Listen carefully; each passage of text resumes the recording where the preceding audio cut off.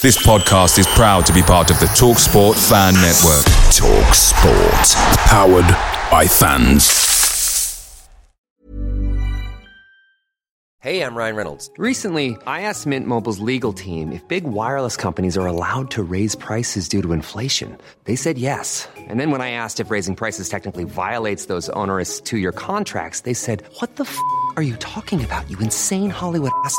So to recap, we're cutting the price of Mint Unlimited from $30 a month to just $15 a month. Give it a try at mintmobile.com/switch. $45 up front for 3 months plus taxes and fees. Promo rate for new customers for limited time. Unlimited more than 40 gigabytes per month. Slows full terms at mintmobile.com. The TalkSport Fan Network is proudly supported by McDelivery, bringing you the food you love. McDelivery brings a top-tier lineup of food right to your door. No matter the result, you'll always be winning with McDelivery. So, the only thing left to say is, you win? Order now on the McDonald's app, and you can also get rewards points delivered too, so that ordering today means some tasty rewards for tomorrow. Only via other participating restaurants. 18 plus rewards registration required. Points only on menu items. Delivery fee and time supply. See mcdonalds.com.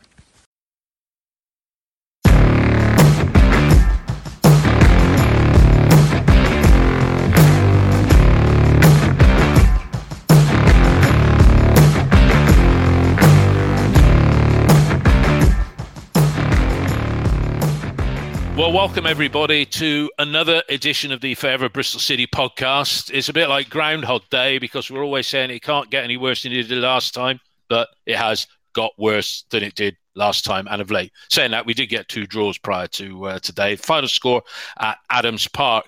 It finished Wycombe Wanderers 2, Bristol City 1. Disgraceful. I'm not going to swear. I'm just going to press this little button a few times here just to get it off my chest, which is the old... That's what I think of it this evening. Joining me are Mark and Ian. How could I forget you? How could you? You're not Ian. Ian, he's nearly forgotten you already. It's not nice, is it? Ian, I mean, as we usually do. Who's that we're talking about? As we usually do, although there's not a great deal to talk about, we'll begin by both of you giving me a quick 30-second resume of the game. So first you, Ian, just sum up the 90 minutes in 30 seconds before we get into the detail. Okay, City were probably the better team in the first half. Backinson scored a worldie, even better than the one he got at Wednesday. Second half, we did the opposite of what we needed to do. That would be and we were therefore pitiful. So that would be my that would be my summing up. Yeah, Cookie's just said. Cookie 1988 said definitely generous with the beeps there, Dave. Yeah, I think I have been. Mark, your thoughts, and let's not have a quote from one of your films. All right. Well, I'm mad as hell and I can't take this anymore, but I am. Network. Yeah, like Peter 76. Like, Peter Finch. Yeah, move on. Peter Finch. Yeah, 30 seconds.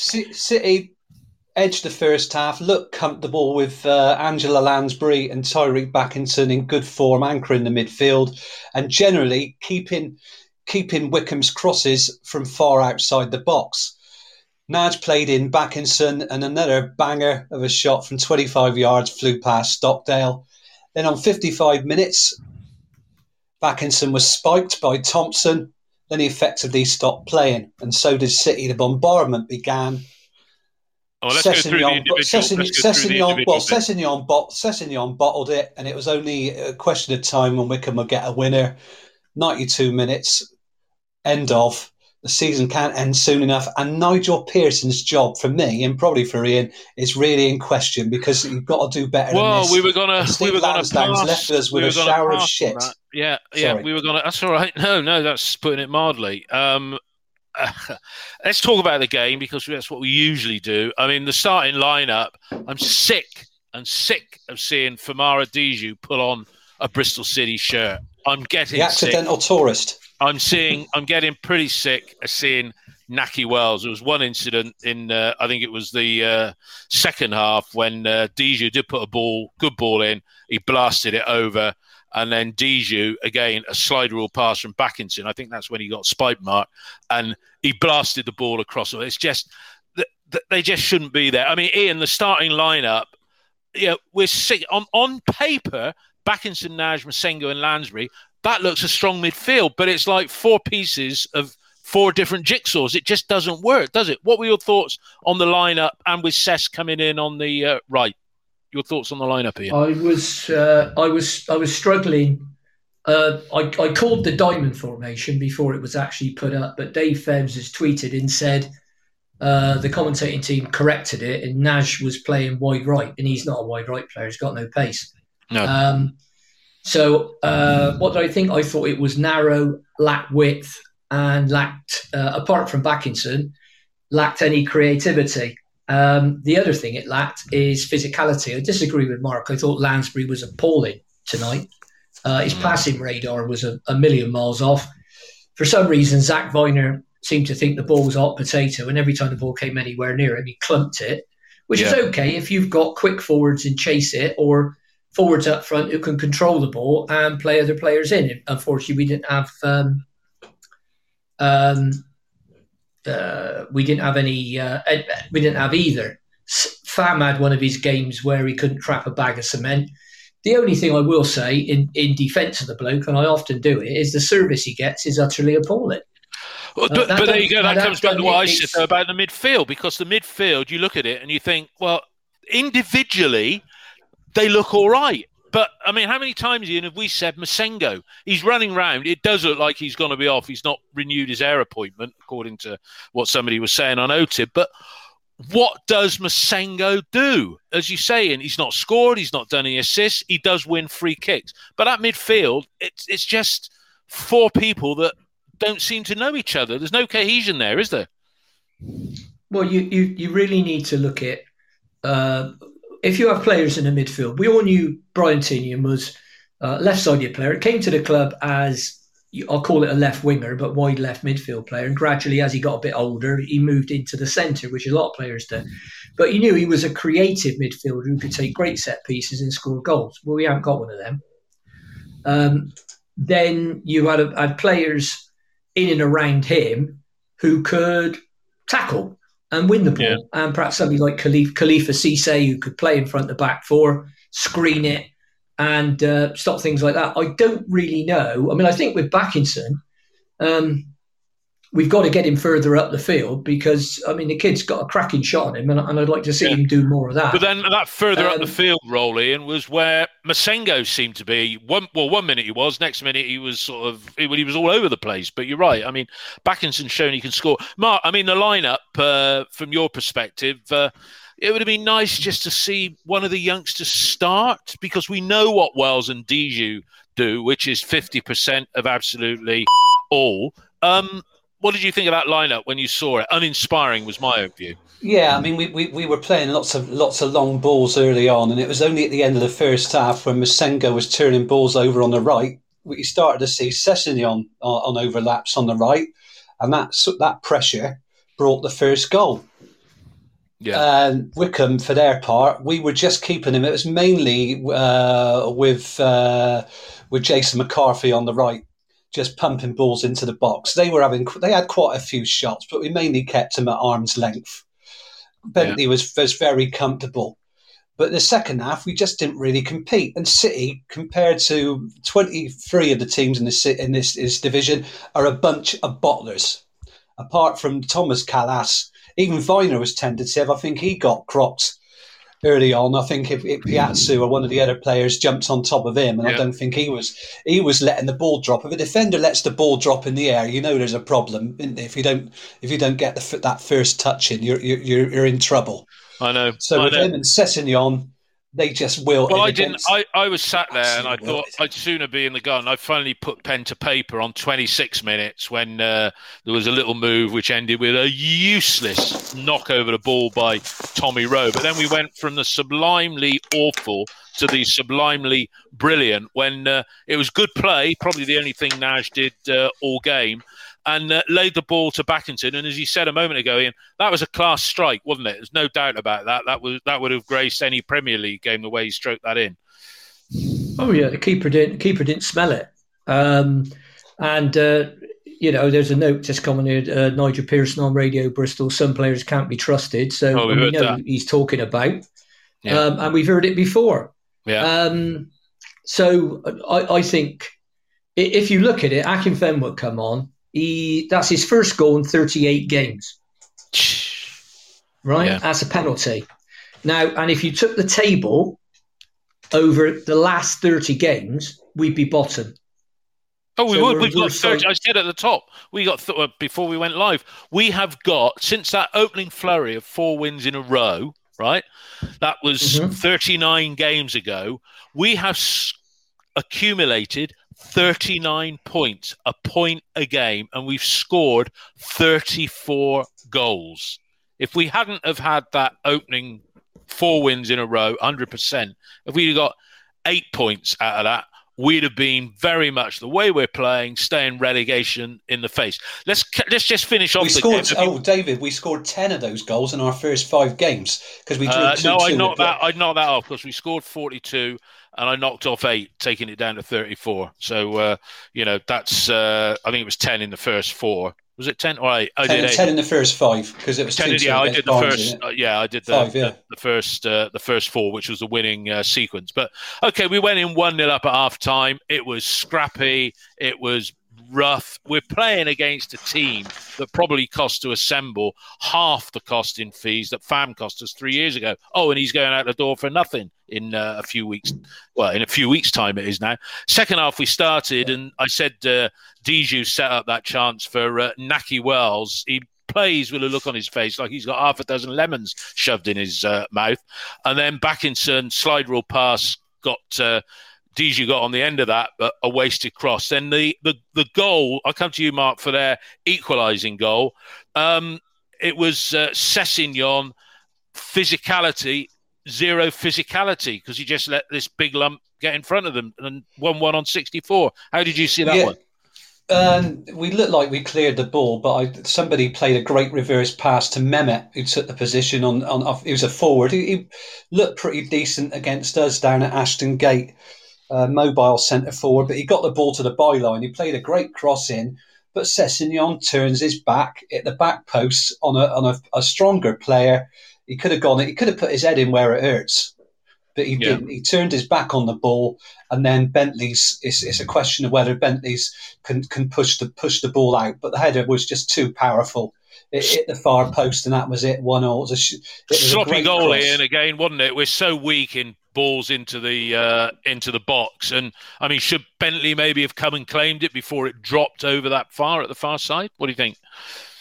Well, I don't think so, because of the way the cross came over. Because you got to remember, he can't just go and stand at the back post. No, that's where it goes. So, but I think the problem that we've got is you need I don't know coaches defending set pieces, but I'd sack them. Pat Mountain? Is that what Pat Mountain was here for? Because I thought he was a goalkeeping coach. Oh no, Rene, the final third, Gilmartin, is a goalkeeping coach, isn't he? Well, they both are, Dave. And what? Why do we need four? Why do we need I'll tell you. Two goalkeeping coaches? Well, because we're radically overmanned and we've got a wage bill that's 123% of our turnover, and that's obviously, according to some people, that's sustainable. My ass. Yeah. And what our players do at set pieces, they did it at Sheffield Wednesday. Get the video if you can stand it. Get tonight. They get stuck under the ball at set pieces. They don't give themselves time to move to the ball with the marker. Yeah. So they get stuck under the ball every side. Tell me the number of times. Very, very rarely does a team take near post corners against us. It's always beyond the far post where we have players who either can't defend, and or get stuck under the ball. So, Ian, in that context, because one player who's been stuck under the ball on a number of occasions where we've been exposed at the back, and I'm just thinking one goal in particular, Norwich City, where the ball was played over Thomas Callas.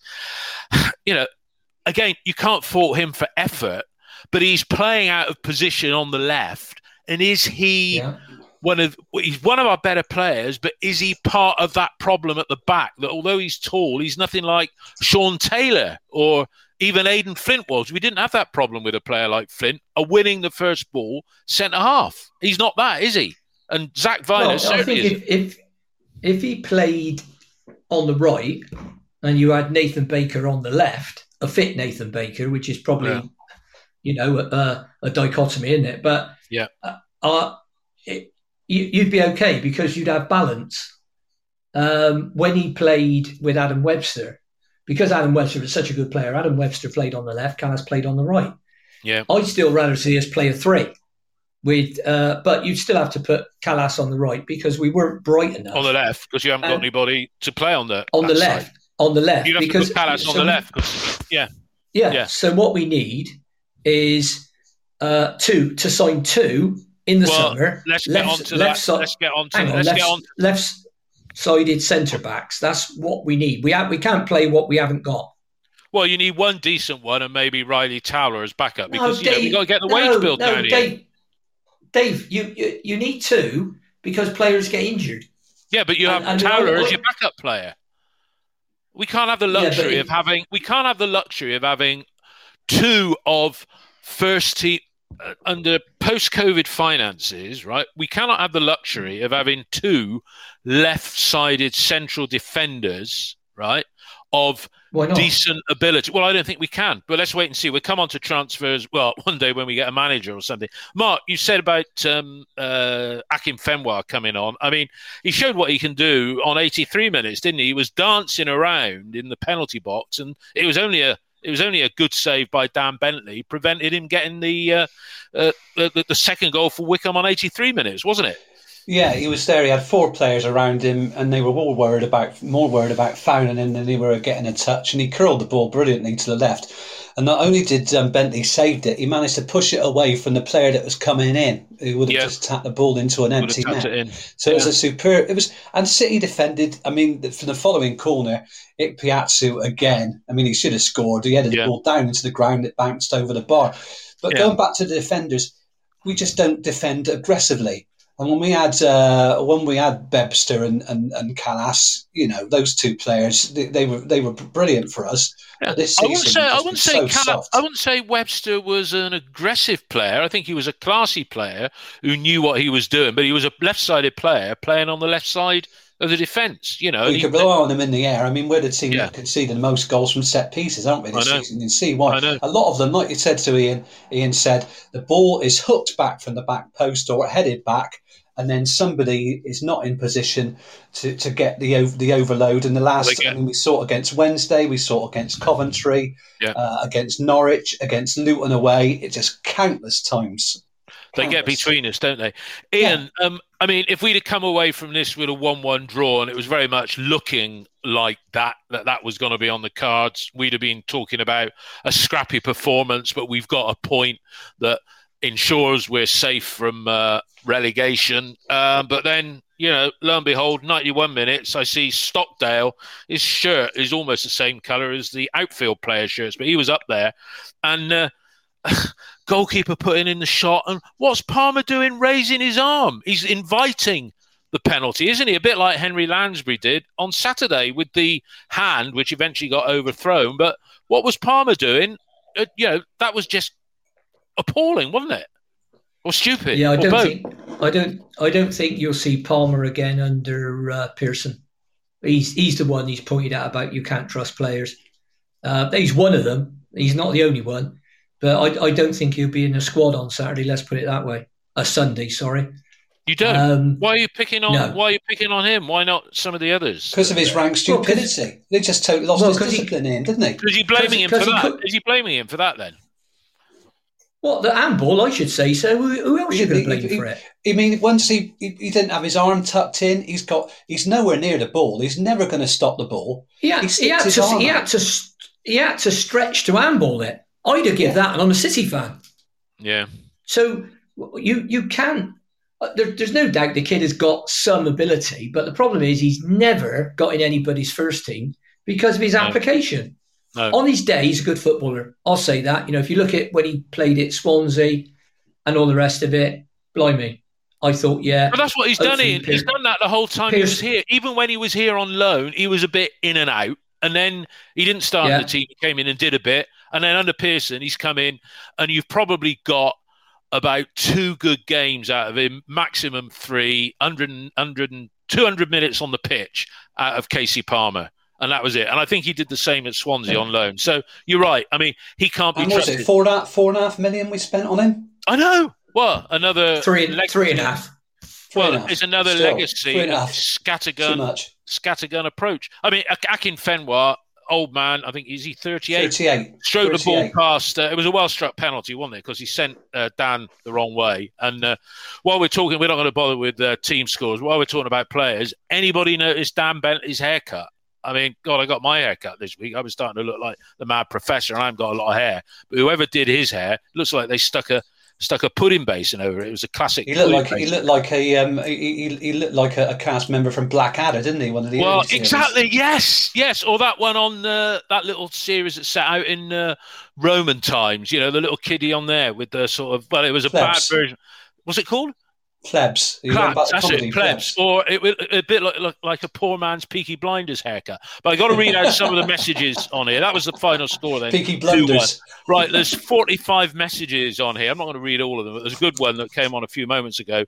PBG 04182. Try and put your real names on there rather than a code, because people like Les and Tomo and RS Fabrics, it sort of sounds better than PBG 04182. But he says, the person says, this gentleman is a legacy of that clown, player collector, clubs in the bag, Johnson, and the snake Ashton, who slithers out the back door, leaving one hell of a mess. The Lansdowns took their eye off the ball, not that they have a clue, and left the club to be completely run by the bull-shitting Ashton. Now the chickens have come home to roost. Totally 100% agree with that. I mean, Ian, I think you summed that up pretty well there, don't you agree? Yeah, but who employed him? Well, Lansdowne. Right. Okay, so does somebody else, the same bloke. We look like a team on a Sunday morning whose best players left for better teams in the summer. Sunday morning team who've been on the piss, says James. Steve Lansdowne, John Lansdowne, where are they? And they've allowed this to happen. Because it's like the 14 players being out of contract. That doesn't include the 2 that have already gone because they had to go because they're out for the season injured. So he's presided over this, and as he quite rightly said in one of his interviews, I can't remember, not the podcast, but an interview. It all comes down to me. Yeah. And we've got 14 players, £14 million worth, walking out the door in 3 weeks' time. May the 9th, they're gone, out of contract, unless, of course, they're injured, in which case we've got to keep treating them. I don't think we've got to keep paying them, but we've got to keep treating them until they're better. So you've got £14 million worth going for nothing. Now, if that isn't a strategic decision, there's somebody seriously wrong somewhere, because they couldn't have woke up one morning and thought, we got 14 blokes out of contract in a few weeks' time. Because I've been banging on about it for the last year, to the point I've got on my own. I've got on my own nerves. Never mind anybody else's. But I just say, what are you going to do about it? It must be. Let's say it's a strategy. So you might have thought, right, we'll let all these blokes go, and we'll bring in a load of lads. And I think the 3 types of signings we're going to get will be Premier loans, free agents, and League One players, right? Yeah. Who won't want the money. Now, that is, and I've been talking about Fam for 14 months, saying if you offer him the contract, if he doesn't sign it, sell him. Simple as that. Yeah. Right. And then, I've had people say to me on Twitter, and people ring me up and say, well, our midfield next season, you've got to remember, we got Joe Williams, we got Liam Walsh. Well, hang on a minute. No, I know. Are they gonna be fit? I mean, Walsh is out of contract anyway. Are they going to be fit? And how many games are we going to get out of the season? It's a bit like saying, well, Baker is a really good centre back. I think he is, but when he's played 20 games a season. Yeah. He's been here. He's played 80 games. He's been here 4 seasons, and for 20 games, he's been off before half time, either sent off or injured. Yeah. So that's near his birthday. I mean, he's been sent off. Yeah. Well, I'm just. So I've gone beyond. I'm sick to death of hearing about it. now. Yeah, I mean, this whole thing about players. Next season, we could be a team like Wigan. Because of administration, they lost 14, 15 players who walked out the door. We're basically starting from scratch again, aren't we, both of you? Because we have to rebuild a side. And we could do it potentially without a manager because his place is in question. And director of an operations director, Werhan and Ashton, and it's all down to the shambolic running of the club at the top, which you would say is John Lansdowne rather than Steve, because Steve has delegated it. But as we all know, for the best part of the last 9 months, John has been over in the family residence somewhere in the West Indies. Well, those of us that did research know where that is. Guys, Nigel Pearson. I mean, is it the players? The one thing that I say about him is he's inherited a squad that is hit by injury. That's known. So, we're left with a turd. But even if it's a turd, you can polish a turd, right? And it's still a turd, but it might look a little bit better. Ian, we don't seem to have any pattern of play. You talk about defending. He's a defender. We've got 2 ex-England coaches there, right? Mm-hmm. It's just a mess, isn't it? On the field. Yeah. So what is he doing? I'm not going to give him the benefit of the Borough game. Yeah, that's maybe being a bit harsh, but he's got 9 points out of 33. That's 36 points as near as damn it. Just extrapolating his time. I mean, at what point you said before we went live, you don't think Pearson's going to be here now, do you? Do you think it's going to be his choice or what? What do you think? I genuinely don't think he's the man for the job. The more I see his team play, albeit I understand about the injuries, but in fairness, Dean Holden had that to contend with as well. Yeah. I think Mark Ashton has, talk about a rat leaving a sinking ship, going on about what a great position the club are in to move forward. Well, how do you work that out? Because I genuinely can't see it. I'm an experienced businessman. I understand numbers. I can't see how we're in a great position. We're not in a great position. We've got infrastructure. We've got infrastructure. That is the only part of this club. No, but that is the only part. You can't sell it. No, I know. You can't. It's not like owning, I don't know, a machine that's worth 10 million that you can sell, and then the only thing we could sell is the ground. It's a platform. So if you look at the ground, it's a platform, right? It's better than it was. But as we said on the pod the other week, Steve Lansdowne has spunked away over 250 million. It's got to be in that order if you look at the infrastructure and funding losses for the last 15 years, right? And a lot of it has been through making poor decisions of a football nature, even bringing in Mark Ashton. I mean, you wind the clock back, yeah? The one close season we got right with player transfers was the summer of 2014-15 when Cottrell was allowed to go out and we had all the players signed before the 1st of July, ready to go on that pre-season tour. And everything since then, it's looking more and more like that period after Johnson Senior's demise, isn't it? What do you say, Mark, about that? I mean, how have we let it get to this? Like Ian said, with all those players' contracts running down. I mean, Johnson Senior lost it at the end, but he wouldn't let players hold the club to ransom on contracts. Remember Bradley Orr? I think he dropped him for a number of games. You remember that, Ian? When he wouldn't sign a new contract, and he was, quite ruthless at turfing players out of the club, although he probably didn't put great foundations in place. But we let it come to this. One thing that Steve Lansdowne said after he got rid of Dean Holden was stuck with me. I don't want somebody come into the club who's going to undo all the great things, all the good work that we've done. What, a culture of failure, not even threatening the top 6, a club going backwards. Well, this is that sort of legacy. This is it. We're a joke, really, because we laugh at our neighbours across the city who are going to get relegated. We're not much better. And we've got this great stadium, great community club, but we've got players who are a bunch of bottlers who can't even beat what is probably a League Two team punching above their weight, who deserve to win tonight. A team of bottlers who are a disgrace. I just don't think that they can play with Nigel Pearson. Probably told them some own truths as people are messaging on the board, and it's gone wrong. But when you say players are bottlers, who are the bottlers then? I mean, let's just run through the team, right? And Bentley, he does his best. He's done a very good job.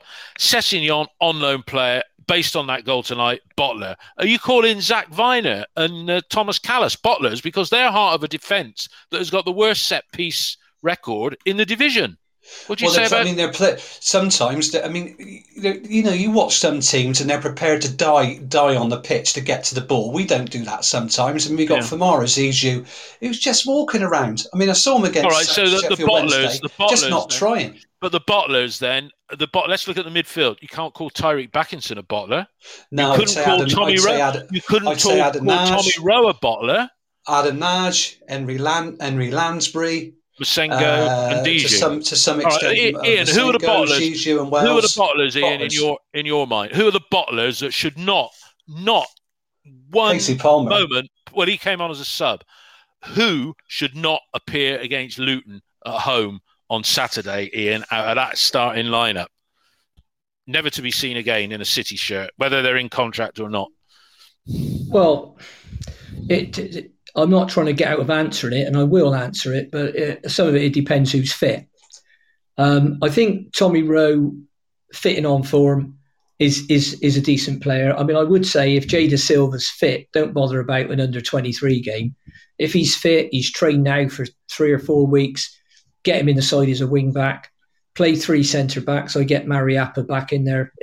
Sorry, who did you say in the first name? I missed that. Tommy Rowe, Jay Da Silva. Oh, Jay Da Silva. Yeah, I was talking about.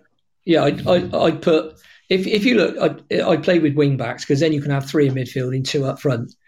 It might be an idea to give young Lewis Britton a start up front as a what you call an orthodox, big man up front. An orthodox, yeah. I mean, because he's different from the other lads. They're what I'd call smaller, quicker second strikers, and he's a big lad, and he likes the physical challenge of it. I know he's only a young kid, but I'd like to see him. Let him start. Okay, if it's not going great, hook him. Now, one thing about Fam, and I'll say it again. I mean, one of the things that he does, he must have headed more balls clear from our penalty area tonight than anybody. And he seems to be the only one who wants to get there first. So if you leave him out, you need somebody else who can head the ball away. Now, Taylor Moore's not fit. He's out for the season, apparently. Somebody put about bringing Taylor Moore in ahead of Riley Towlett. No, sorry on that one. Taylor Moore is a right-sided player. That's why his confidence got shot to shit this season, because he was played out of position. If you brought in, so let's say you want to play a back 3, Riley Towler plays on the left-hand side of a back 3, so give him a go. Yeah, you can't do any worse than lose. No. So you play Mariappa in the middle, Callas on the right, or Mariappa on the right, Callas in the middle, Riley Towler. Then you play your 2 wing backs. Sessegnon, not much to choose between them, to be honest. And I play Jay Da Silva on the left. In the midfield, I think Backinson's got a start. Don't like Lansbury very much. And old Pratt, you could put Zach Viner in that holding role in midfield. Backinson in Masengo, that gives you 3 that'll run around, tackle, and Backinson might get you a ball or get you a pass. And then go up front with 2 strikers. Nahki Wells wouldn't bother me at all if he left the club, because I don't think we've ever seen him at his best and got the best out of him. Because if you talk to QPR fans, and QPR are my bet, if they can keep hold of their best players, they're my bet for next season, going for it this season. Yeah, and they're very good, aren't they? Since the second half of the season, terrific. I've also got a list of 3 managers. Unfortunately, they're all in work. I would get her in front of Nigel Pearson. Who are they? Go on, Ian. Warburton? No. Lee Bowyer for the job he's doing at Birmingham. Mark Robbins. I watched Coventry play Rotherham, Coventry haven't got the biggest side in the world, but they stopped Rotherham from playing because they pressed, they played high, and they didn't sit in their penalty area waiting for Rotherham to cross the ball and give away stupid free kicks. And the one I'd really like is Valérien Ismaël up at Barnsley. Yeah. I definitely because if you look at the last two you could get, Birmingham, Bowie would probably still see them even now, despite their off-field ownership issues. He would probably see Birmingham as a bigger club than us. But as you say, Mark Robins, who weeks ago we were saying, well, we don't want him, we want Nigel Pearson. Mark Robins does. I think Coventry won at Stoke tonight, didn't they? Yeah, and as you say, they played well. They countered Rotherham, and Robins is a Lansdowne favourite, yeah, because he's tried him here before, and the Barnsley guy. Yeah, so those two are there. I mean, somebody said, Tomo said, he's questioned somebody else earlier in this thread. We got so many messages on here that said about Chris Wilder. Yeah, would he be a contender? He's got an identity with his teams and a style of play, and he did it on a low budget, and he got Sheffield United. He bought British and Irish players until this season. Yeah. And they had an identity. It's funny when you start tinkering with a team. Although Sheffield United's problem and the problem with promoted teams like them is scoring goals. And if you look at, they got Sharp and McGoldrick with a combined age of about 67. It's going to be difficult, and the other players. I mean, they brought in Rhian Brewster. I mean, that was a real sort of pink elephant, wasn't it? Because, I mean, I don't think he scored a goal this season. Now they spent 40 million on him, and that really blew the budget. Brewster, absolutely right. Absolutely right. They spent 18 million on him, not 40. Oh, sorry, 18 million. Still, they haven't done it. He hasn't scored a goal, has he? Yeah. You sound like you're down the bottom end of a corridor for all of a sudden, Ian. He's going to the east wing of the house, that's why. Yeah, I know. He's got a big house down in Somerset. It's in Devon, but he'll get 14. He'll get 20 goals in the Championship, providing he stays at Sheffield United, and no one else is going to buy him because he's not going to get goals in the Premier League. Yeah. So, I mean, what about... But Wilder's available, isn't he? What we're saying is Wilder was available. His team's playing with an identity, and they work their asses off. He's currently having a period of reflection, which is what people have. They don't have a rest. They have a period of reflection. Normally, what happened to gardening leave? It's much easier to say. Yeah, well, they're on... somebody's just put a message on here, Wilder was on 70 grand a week.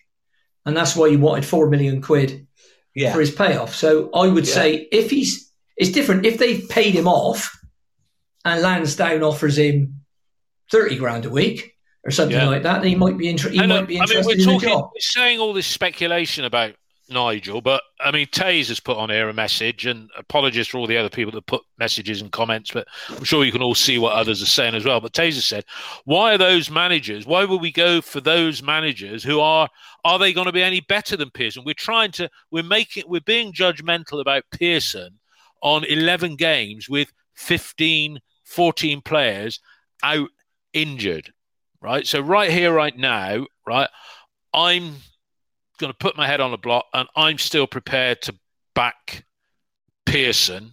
I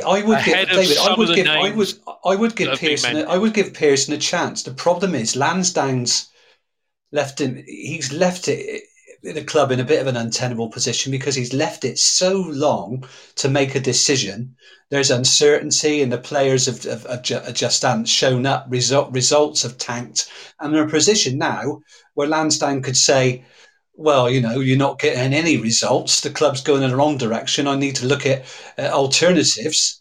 But he hasn't even got a CEO who's going to stay at the club now. He needs a new CEO. Well, talking about he needs to sell season tickets. How's he going to sell season tickets on that shit? Talking about CEOs, I can't believe that he's being kept on until the end of May, allegedly. Well, that shows you what shambles the club is. Doesn't it? There's nobody there to run it. There is somebody's put on OTIB. Somebody's put, we have it's such a dichotomy, to use Ian's word.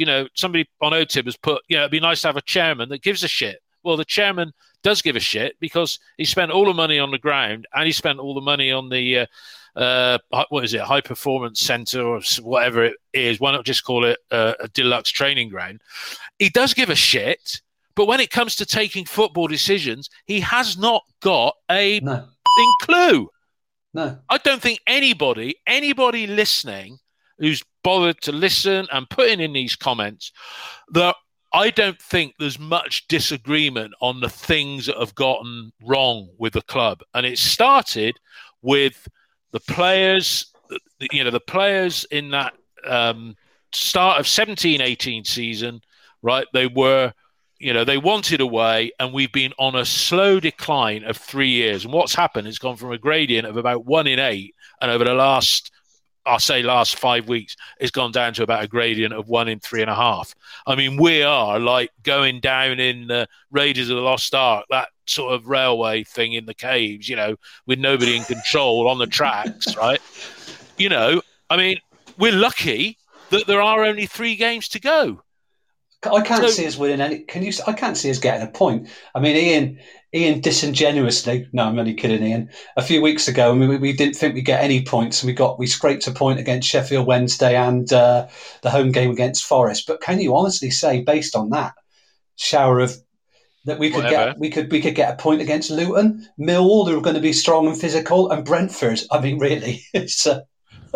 Well, I think Brentford have gone off a little bit, but look, you look at the last 3 games. Not as much as we have. I mean, you're right. Look, I mean, wouldn't it be great if we could beat Luton and then get a draw at Millwall and a draw against Brentford? That would give everybody hope. But I mean, Ian, we've been saying for 2 months now, well, ever since Holden's gone, there's got to be some sort of change, as in some plan going forward, because we haven't even talked about the medical. Well, we talk about it every week, the medical department and the injuries. What's happened to Danny Simpson? Mm-hmm. Is he out?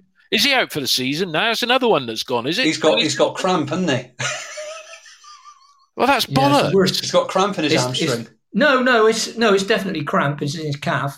No, look, Dave, Nigel Pearson said, he's going to be all right. He's got cramp. I think he felt a bit embarrassed about bringing a bloke in that hadn't played any football. And I thought Danny Simpson, fit and on form, is probably better than the 2 we've got. Correct. At defending. But once again, he's 34. And you can't go on, I know you need experienced players to see games out, but honestly, is that what we're going to, because I don't want to go down and watch that. The injuries have been a massive problem. We've currently got, I think it's 15 players out injured in the treatment room. Yeah. That doesn't help anybody. No. You've got to ask why. There's got to be an independent inquiry, and that should have started 2-3 weeks ago. Yeah. And when I say independent, I mean completely independent. Somebody comes in, right, you're medical experts. We want you to look at the treatment the players are getting. We want you to look at training. We want you to look at everything. Yeah. Where we're going for scans of the lot and come up with a recovery plan. Yeah. But who's going to conduct, when you say about independent football clubs, the last consultant Bristol City brought into the football club was Mark Ashton. Mark Ashton, wasn't it? Yeah. I mean, now Tomo's made a good point. Tomo's made a good point here. An independent medical expert. I'm talking about. Independent I'm not talking about expert, but a consultant like me. Somebody's got to engage that person and set them terms of reference. Can you see either John or Steve Lansdowne engaging somebody and giving them terms of reference to conduct the survey that you see is required in the medical? They could organise a piss up in a brewery, David. How are they going to do that? I mean, I don't trust them. Well, hang on a minute. Steve Lansdowne has managed to finish up with a couple of billion quid and living in Guernsey. So, well, no, I mean, just based on the way the football clubs run. Sorry. Well, but there are able people down there. You could give that to somebody like Mark Kelly, for example. You don't have to know anything about football. You just have to go out and get a top level consultant to do Ian, Tomo made a point. Tomo made a good point on here, right? Look at it this way, right? Pearson's 58 or 59 years old, which is still 57. 57. He's 57 year old, right? He knows football. He's played at the highest level he's managed at the highest level. He's at an age, right, where he could come in and he could be director of football operations, and you could bring in a young coach like the kiddie. Well, he's not a kiddie. MK Dons, and Tomo watched them last night at Gas and said they played a lot better football than Russell we did. Martin. Russell Martin as first team coach, and Nigel Pearson. Okay, on the business side, you get a COO, which is really just a good accountant, and they've probably got one there anyway. But Pearson's been around the block. He would know how agents work. He knows what a good medical team looks like, and you could put him in as director of football. Yeah, maybe Steve Walsh as the player identification person, but a young coach under Pearson, and then maybe another old coach like. Hang on.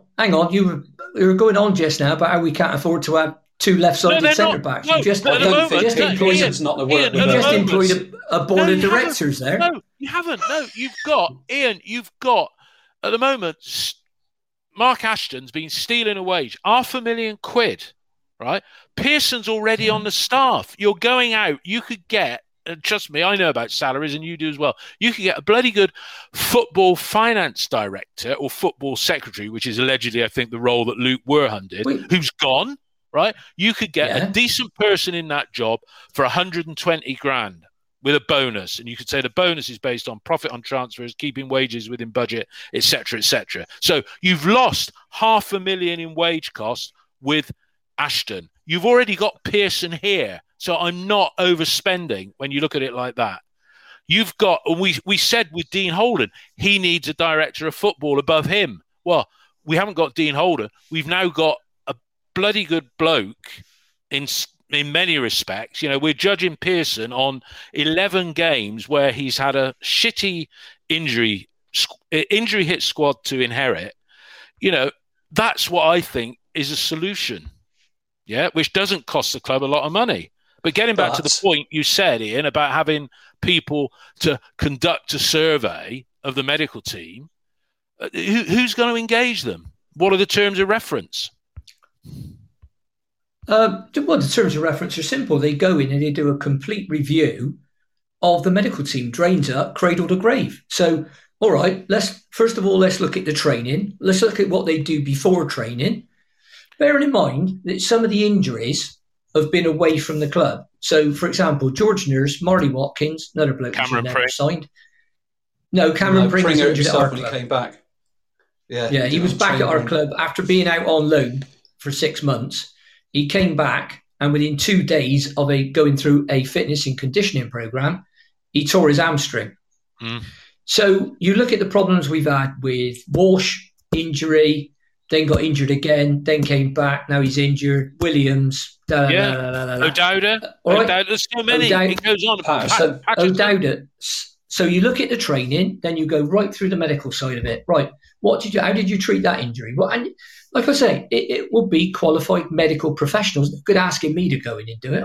But qualified football medical professionals being addressed by a football person. You can't have John Lansdowne. Is there the will? You cannot have John Lansdowne sat in front of a medical person saying this is wrong.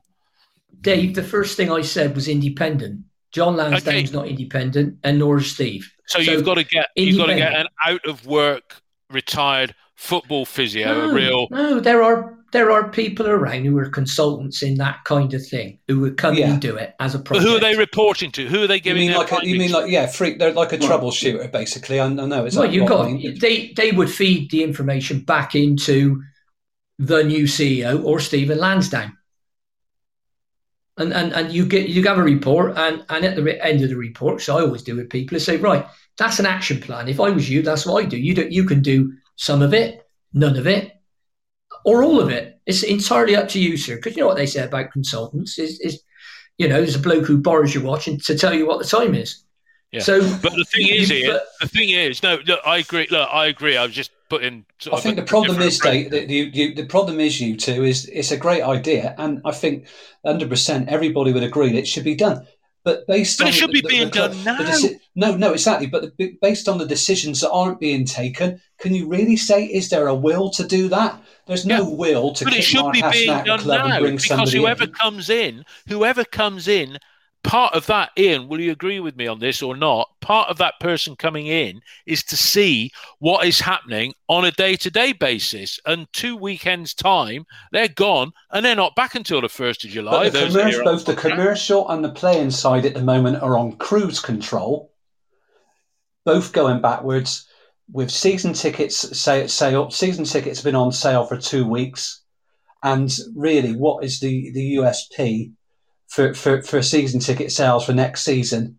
There's a manager whose job is in question now, I think, based on results. No CEO, no director of football. And because the owner, the majority owner, has decided in his wisdom that his departing CEO can still stay on. Yeah. I think that sort of mindset shows you that there's just no will to make those. I think it's decisions. An appalling decision that decision that Mark Ashton is staying on till the end of May in a participative sense. You could have said, as I put on OTIP today, I had a member of staff, good team member of staff, it's 20 years ago now, and they were leaving to join a competitor.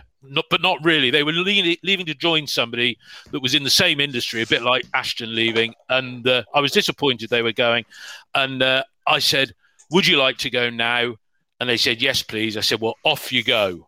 Yeah. And they didn't get their month's pay in lieu of notice because it's the employers, it's the employees. If the employer wants to keep the person to their notice but doesn't want them there, that's where garden leave comes in. But this situation, the person wanted to go, I got him off the payroll straight away. Keeping Mark Ashton on for another 6 weeks is costing City 60,000 quid. There doesn't seem to be the will to make any critical decisions. 60,000 quid.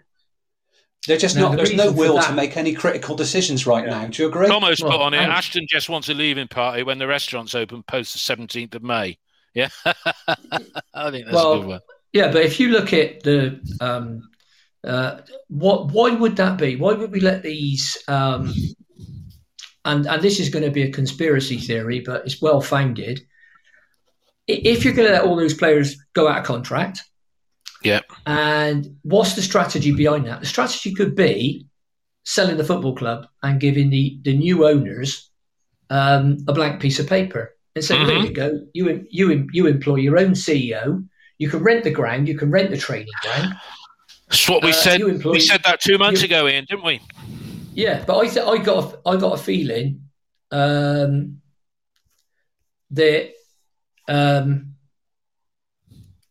someone said to me on here, "You were all over Pearson like a rash 8 weeks ago, Ian." That's quite correct. But when circumstances change, my opinion changes with it. Yeah. And just because you support somebody, I've always supported Stephen Lansdowne because I think his heart's in the right place. And he's put one way or the other, he's put a huge amount of money in, but I don't think it's worked out for him. It's as simple as that. And, well, and there's been so many times when, there's been important decisions to be made. The only one you can honestly say we got right, when I listened to his podcast, he said, well, I didn't think Lee was ready for the job, but Lee told me he was, so I gave him the job. I know, stupid.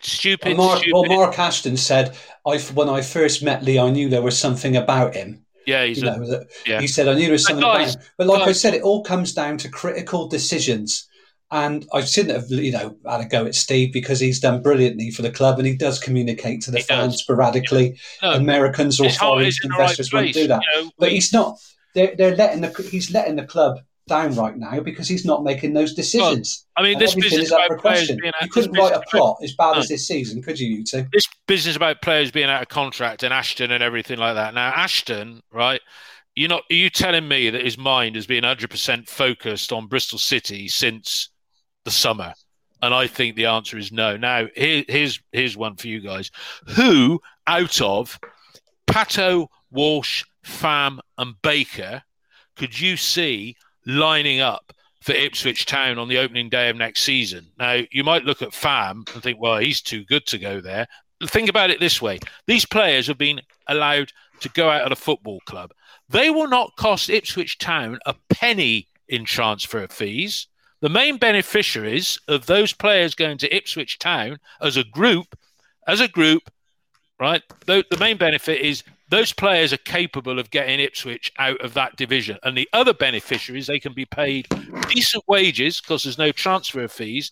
And the other beneficiaries out of that arrangement are the bloody agents of all those players as well.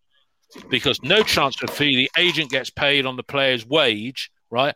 And I wouldn't mind betting, well, do you think I'm wrong to have that view, Ian, that at least 2 of those 4 could be lining up for Ipswich next season? What do you think? I don't care. No, I know you don't care, but you just said about... Yeah, but you're getting all exercised about it. No, not getting excited. You said about conspiracy theories, right? Has Ashton just been, look, I'll sort you out, Mr. American investor. We get a penny for it. Dave, they got to be realistic, the conspiracy theories. I mean, Lansdowne selling the club, he said he wants outside investment. Now, that could mean... So if I'm an outside investor, what am I buying? Because there's no assets. We've been over this before. Pula own the assets, right? The training ground, I'm not going to call it by that stupid high performance centre, isn't it? Is that what it's Shut called? up. Oh, don't even mention it to me, because I'll throw the computer out the window. He's mad as hell. He can't take it anymore, David. Yeah, so that's not. So if I buy a football club, right? If I buy Bristol City Football Club, there are no assets, right? The only assets you've got are players. It's a brand, right? Well, yeah, and it's not a very strong brand. It's in. Let's hope we're in the Championship, because we could still go down. It's unlikely, even after tonight, but we could still go down, and we're bad enough to lose the next 3 games every day of the week. We're terrible. Yeah.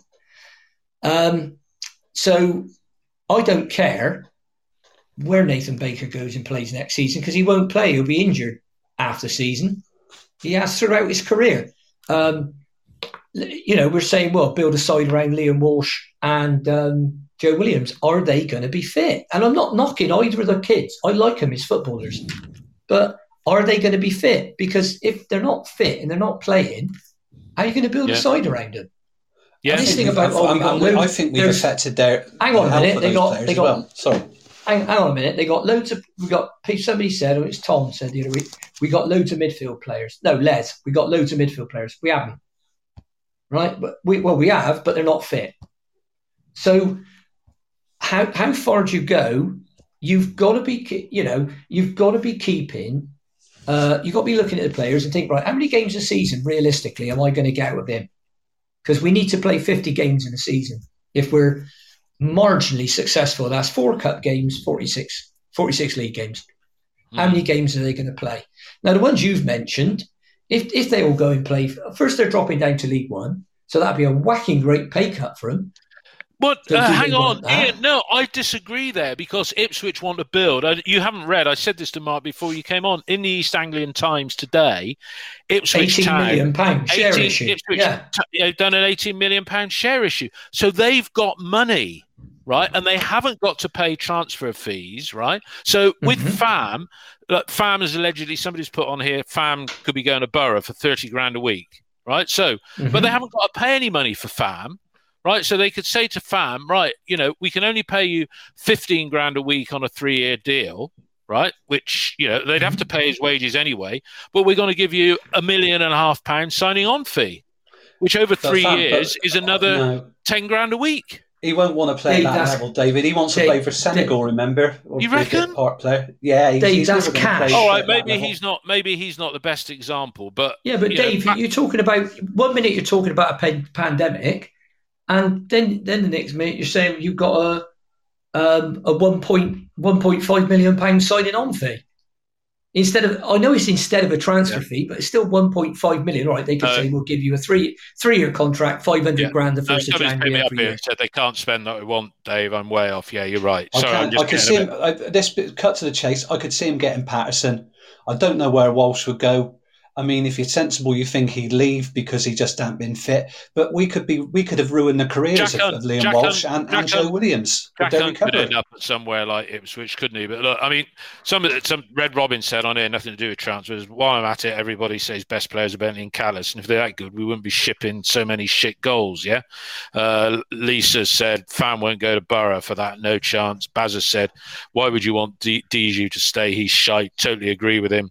They're releasing Assombalongo and Fletcher, aren't they, Borough? Pearson will now focus on next season. Well, he doesn't even know if he's going to be here yet. And what Tomo's saying, you would hope that an announcement on Pearson will be made by Friday. I mean, timing is everything, isn't it? Timing is everything. No, I don't think Pearson will not. If we'd have won tonight, he'd have been announced by Friday. Yeah.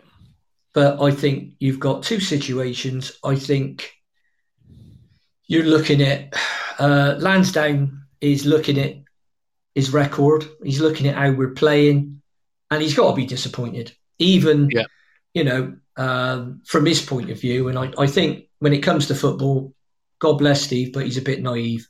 And I don't think he knows a lot about the game. I mean, in the conversations I've had with him personally, John knows a lot more about the football side of the game in terms of tactics and formations and all that good stuff. So first of all, we need to know from Steve, after he set all those errors racing by going on the Three Peeps podcast, give those lads a plug. So we need to know who the manager is, who's coming in with him is less important. Are we having a CEO or aren't we bothering? We just have a chairman and a director of football. And is Steve staying on as the primary owner, even if he sells 49% to somebody else? But I still come back to, if I was putting in, let's say I was putting 30 million into Bristol City, which would probably make up for what we're going to lose this year. So we're not get fat on that. What would I get? I can't get my money back because it'd be gone. Yeah. What am I actually? There's no asset there for me to own that I could think, oh well, if I get in trouble, I can always flog the training ground or the stadium. But these people, but these people, 30 million quid is worth a puns. 30 million quid is worth. Is the way that he's woven Bristol Sport together going to put off any potential investors? Not because really, they'll have to be invested in Bristol Sport, aren't they? You could. I mean, Ipswich. The Americans there put 40 million in to buy it, but that's locked. As I understand it, that's lock, stock, and barrel. Stadium, training ground, everything. So if you couldn't buy Ashton Gate for 40 million, that would be retail value 70, 80 million quid. I know we spent 50 million to build it, but that would be about 70, 80 million quid. The training ground would probably be another 20, 22 I don't know. The land alone. What? Really? Ashton Gate? 50 million for the stadium? Well, that's what we paid to. That's Dave. That's what we paid to build it. I know. Well, the interesting dynamic there in terms of how much you get for it, we need to look at. You remember Leicester City at Filbert Street? They built that massive, great big double-decker stand and then flattened it and moved away. I think it's I think that's an overestimation of what the ground as real estate is worth, because you got to flatten it and clear it, and then you got to build on, and you got to get planning permission, and you know what it's like trying to get planning permission in Bristol, guys. Look, we've done this to death. It is like Groundhog Day, and we're going up this hill where we get to the top of the hill, and the decisions have to be made. Be it manager, be it chief executive, be it new players, be it medical team, It's all the chickens are coming home to roost. And I'm concerned, as I think you are, and everybody who's listening on this, is our football club, and we're going to talk about football club being taken away from the fans relation to the failed ESL.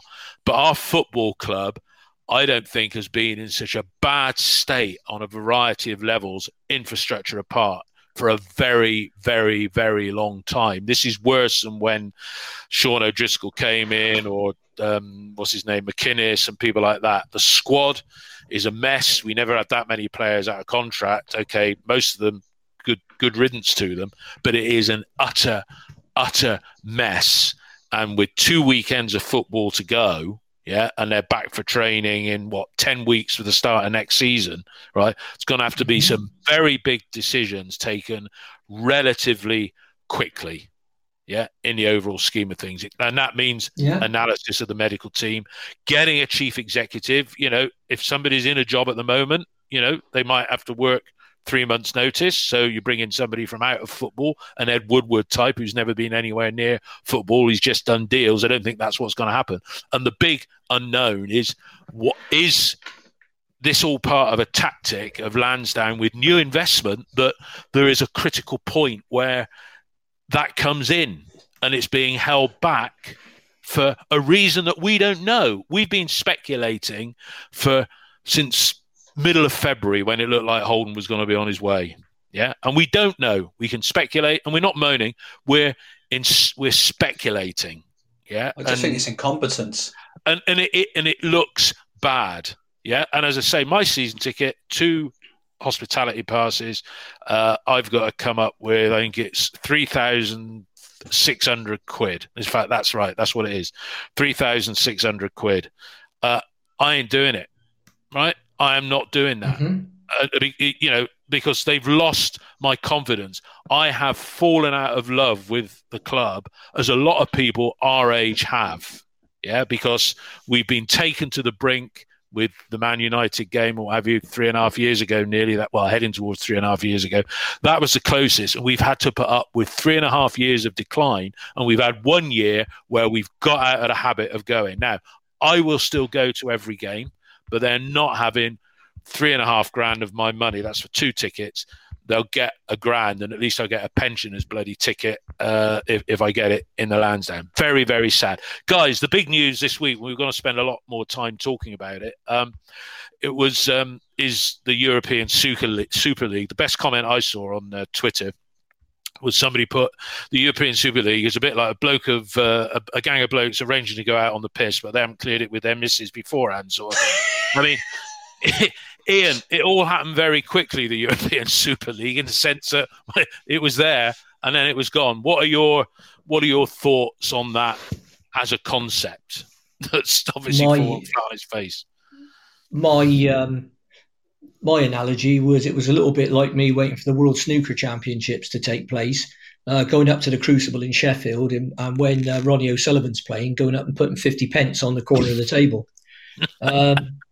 I saw that. That was another good and that was Tottenham being in it, you know, and Arsenal. Let's be honest, top 6, you know, big 6. Well, 20 years ago, perhaps, and then not Tottenham. So my view on it lasted 2 days. It should never have been done. It's wrong. I don't believe in much these days, because money's ruined football for me. Yeah. But I do believe in the pyramid, and I do look at clubs that have done a great deal better than us. So, you know, you could name them, the ones that gone up to the Premier League, even if they've had problems afterwards. So you've got Swindon, Barnsley. I did a Nigel Pearson there, threw a random into a question. You've got Swindon, Barnsley, Norwich, Huddersfield, Swansea, Cardiff, Burnley, Cardiff. All these clubs have gone up because of the pyramid. Yeah. Right? And a lot of them have gone up. Norwich this season. I mean, I told you when we played them, the team we put out cost 35 million transfer value. Their team cost 8. Yeah. So it should never have happened, and people apologising isn't any good. It's a little bit like when somebody says something absolutely dreadful about you, it's untrue, and then they say, "Oh, I'm sorry, I didn't mean it." Well, okay, you had to be thinking it to say it. Yeah. So why did you think it? Yeah. And how did they think they were going to get away with? I know we live in a post-truth world, and don't get me started on politics, but how did they think it was going to be perceived?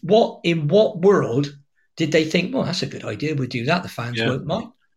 I know. You know, how were they going to play all these? Well, they were going to play the extra games because they weren't going to go in for the Champions League. I know. And who runs the Champions League? UEFA. Who runs European football? UEFA. Who runs world football?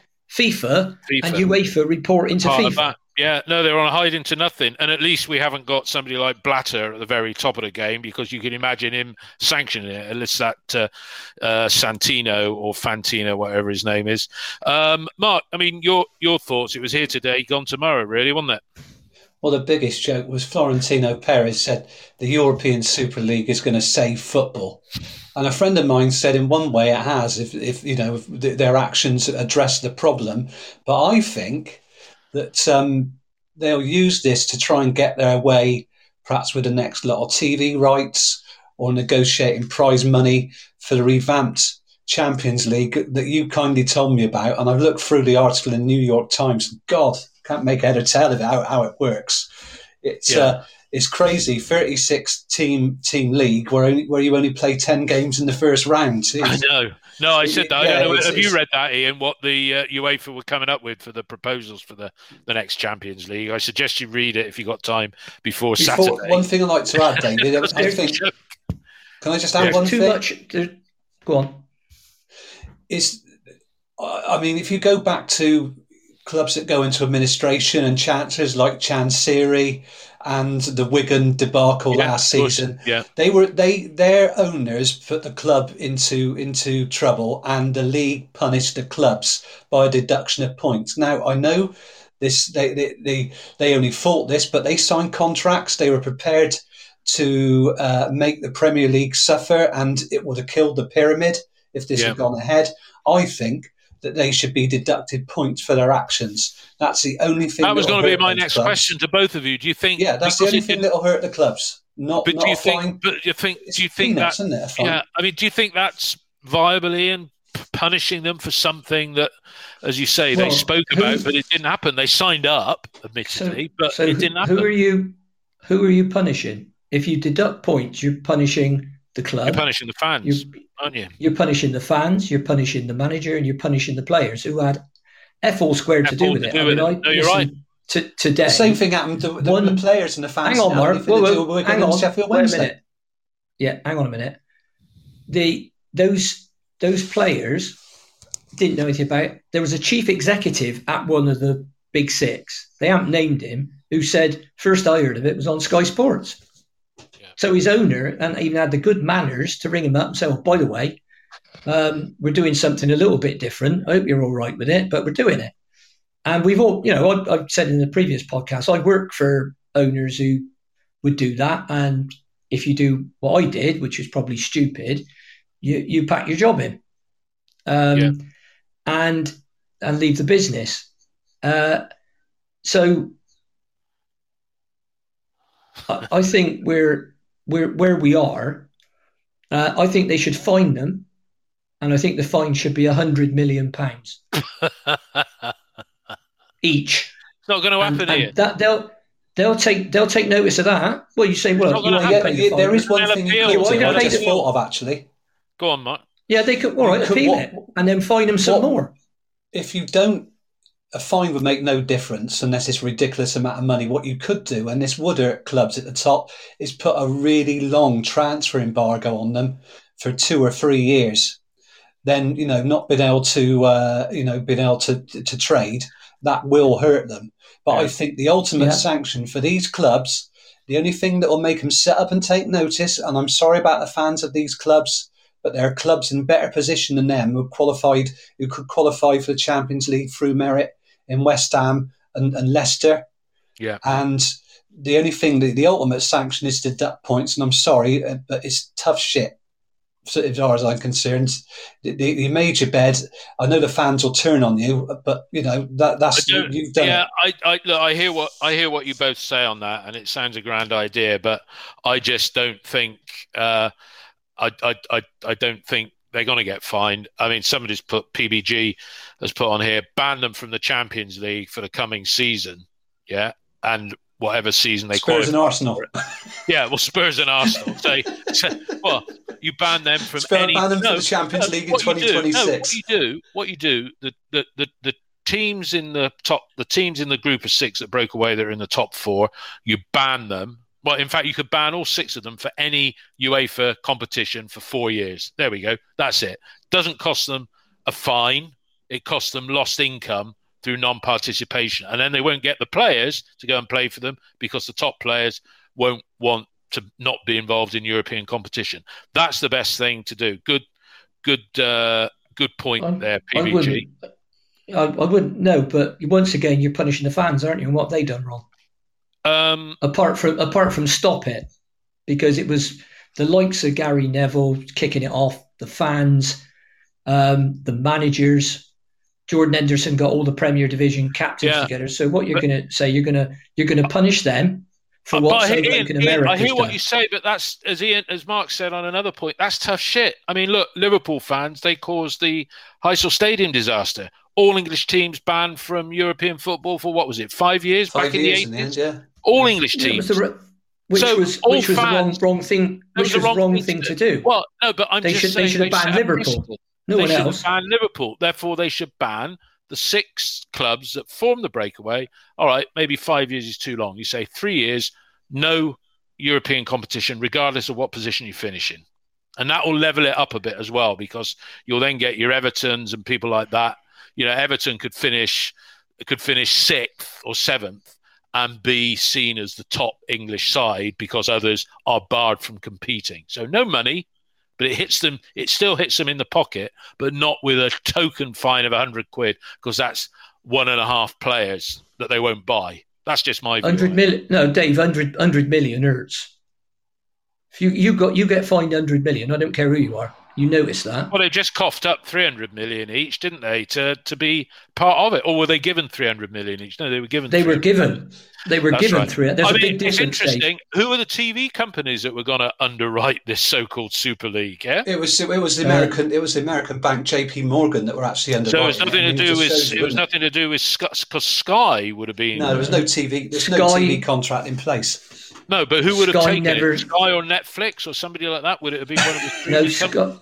Sky wouldn't. Sky had no discussions with them whatsoever and wouldn't. And the Germans didn't want to know. The Disney Channel was one. Yeah. I think Netflix. I think Amazon. This is true. I'm not making it up. Amazon. I know. It just does sound funny when you say the Disney Channel. They already screen football, but what they thought they could do, because the Americans, I've had conversations with Americans before when they talk about buying football clubs, right? I said, you do realise you can't buy a club in Bristol and move it to Glasgow or vice versa. You do realise that. Oh, well, it's a franchise. Well, it can play anywhere. It can't. Well, that's the worrying thing about Steve Lansdown selling Bristol City as a football club to some Americans, and they decide to take it off and play it somewhere else. Well, the only time it's happened in recent years is King's Dons, isn't it? Yeah. That's the only time it's happening. Guys, look, it's 11:15. And by the way, that was an English bloke that bought MK Dons. Pete Winkleman, that's right. Cherry Red Records. Yeah. So Mendip City, I like this one to finish with. Surely the Disney Channel should invest in a Mickey Mouse Club. Anyone know one? Well, yeah, they've just got relegated to League Two. And I like something else on Twitter that somebody put about social distancing, keep 2 divisions apart. I thought that was a very good visual on there as well. But that went well for them, didn't it? Getting, Joey Barton in. And I said this on Saturday, the Sunderland fans are... well, at least he got a draw last night up at Hull, didn't he? So it's all right. They've moved on to the clutch and the grab, and they're absolutely castigating the bloke. It's really funny because they've picked up on it. In fairness, a lot quicker than City fans did. Yeah. What was he going on about with the clutch and the grab? What's that about?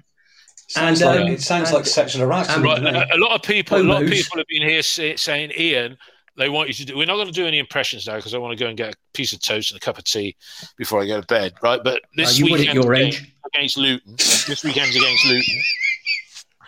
I can drink before bed and not have to get up in the middle of the night. And I should be careful. You don't you go piss in the bed again, Dave? That was embarrassing. Yeah. Ian, you can do. Tomo was asking this, and a few other people are asking it as well.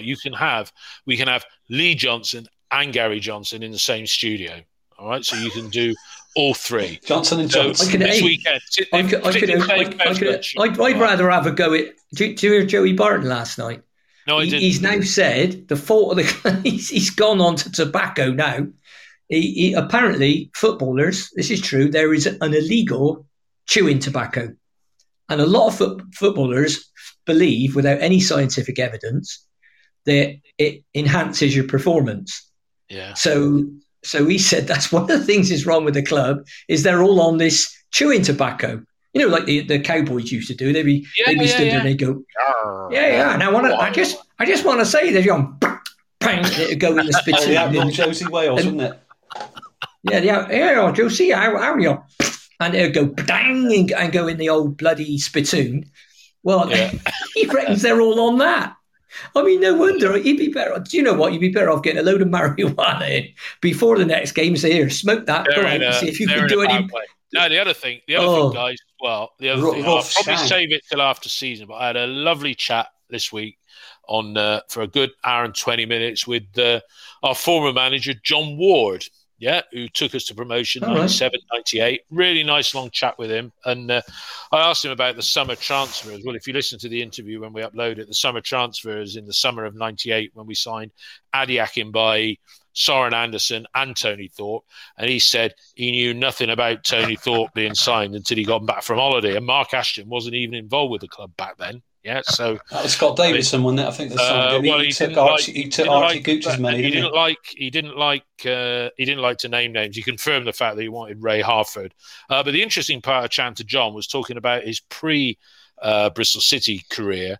And yes, it was as assistant to Graham Taylor, but with Watford and with Villa, they took both of those clubs up. And this is in the years when you could do it, and it shows that back then you could achieve a lot. Both those clubs, Watford and Villa, got them up and then finished second in what is now the Premier League in each of their first seasons. And he also talked about what it was like having Elton John as a chairman, because that was in those days as well. So John, lovely bloke, lovely chat. I'll put it up on Twitter when we're going to post it. He played for Lincoln, didn't he? With Graham Taylor. He played 230 games for Lincoln and scored 91 goals. And Graham Taylor was a teammate and his captain. And he took him to Watford for a short period. And then he recommended that John got the York City manager job. Then he went to the Gas. He left York City when they were on the verge of the playoffs that particular season. Went to the Gas, and then. As I say, he left the Gas. He left the Gas. I think he talked to Luton about a vacancy. I asked him that as well. That's a very good point. Yeah. They talked to Luton. They didn't renew his contract, but if you listen when it comes out, it's a really good chat. Gentlemen and all listeners, we've had another good audience tonight, north of 120, which is great. I think we're going to go through 25,000 downloads by the time we get through the end of the weekend. We've had 1,174 likes, which is great. So that's probably Tomo sat there and a couple of others just liking everything we say. Bazza, great show, guys. I'm bored now. Good night. Thank you, Bazza. Yeah, we'll see you next week. It's not Saturday, it's Sunday, and it's a lunchtime one. We'll decide what time we're going to do it. We'll talk about that off air. Have a good evening, boys and people out there listening, and speak at the weekend. All the best. Cheers now. Yeah, thanks very much. God bless. Take it easy. Bye. It's the 90th minute. All your mates around. You've got your McNugget share boxes ready to go. Your mates already got booked for double dipping, and you still the last nugget, snatching all 3 points. Perfect. Order McDelivery now on the McDonald's app. You in? At participating restaurants, 18 plus serving times, delivery fee and time supply. See mcdonalds.com. This podcast is proud to be part of the TalkSport Fan Network. TalkSport. Powered by fans.